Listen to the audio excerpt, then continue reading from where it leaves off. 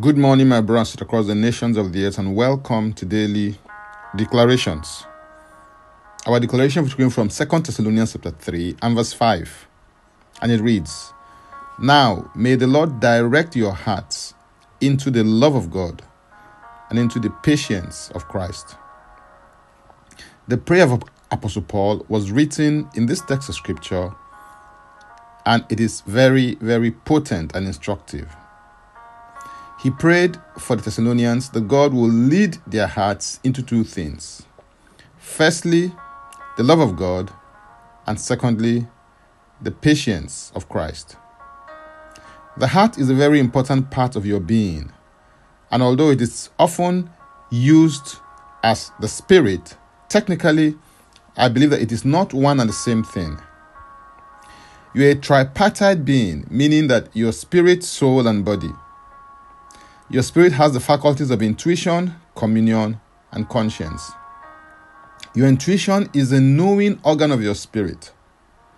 Communion is a participatory, sharing, fellowship, or worship organ, while conscience is a convicting or judging organ. In your soul, you have the will, intellect, or mind, and emotions. With your will, you decide courses of action. With your intellect or mind, you reason, while with your emotions, you express and manifest feelings.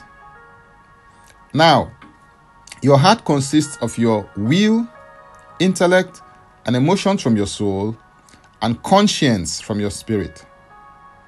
So, your heart possesses the operations of your will, intellect, or mind, emotions, and conscience. It is the center of your being and the wellspring of your life. One important feature of your heart is that it is the point of your life where boundaries are determined, established, or maintained. Hence, the Bible enjoins you in Proverbs 4:23 to keep thine heart with all diligence, for out of it are the issues of life.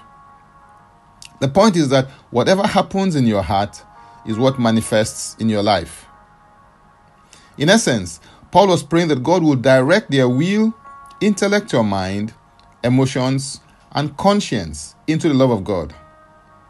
Please notice that it is the love of God that Paul prayed for and not the love for God. Although these two may be closely related, they are not the same thing. When this happens, your decisions, reasonings, feelings, and convictions will be governed by the love of God. This is a picture of a person totally yielded, controlled, and governed by the love of God. When you operate and function from the perspective of the love of God, you can never be wrong, because God is love. Paul also prayed that the Lord will direct their hearts into the patience of Christ. When this occurs, your choices, reasonings, feelings, and convictions will be moderated by the patience of Christ. This is a picture of a life manifesting patience as a fruit of the Spirit. A heart that has been educated by the Spirit of God in the patience of Christ will experience firsthand the admonition in 2 Peter 3 and verse 9, which says, "The Lord is not slack concerning his promise, as some count slackness, but is long-suffering towards word, not willing that any should perish, but that all should come to repentance." Yield your heart to the Lord today and ask him to lead your heart into the love of God and the patience of Christ. Hallelujah. If you're interested in receiving tremendous value from my other inspiring, insightful, and empowering resources, then subscribe to my Linktree account, Francis Ugbeku. And Francis Ugbeku is a single word. Simply click the link and it will take you there. Now, let's take the declaration together, and I stand in agreement with you as we do that. Father, I thank you for your faithfulness, grace, and mercy. Through your Spirit, you are leading me into all truth. I yield, surrender, and submit my heart to you. As a result of this, I declare that my heart is led by your Spirit into the love of God and the patience of Christ. My choices, decisions, reasonings, feelings, and convictions are governed and moderated by the love of God and the patience of Christ. In Jesus' name, Amen. If you'd like to receive eternal life, which is a God kind of life, please say this prayer after me. Father, I come to you in the name of Jesus. I believe in my heart that Jesus died for my sins according to the scriptures. He was raised from the dead for my justification.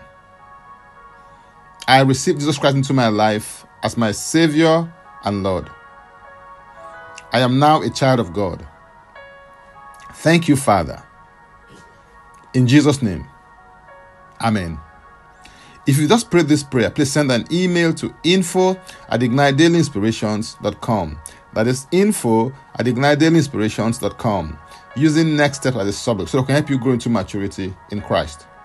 For tips on leadership, wisdom, and inspiration, connect me on Facebook, Twitter, and Instagram. Subscribe, follow, rate, review, download, and share episodes of Daily Declarations podcast on Apple Podcasts and Spotify.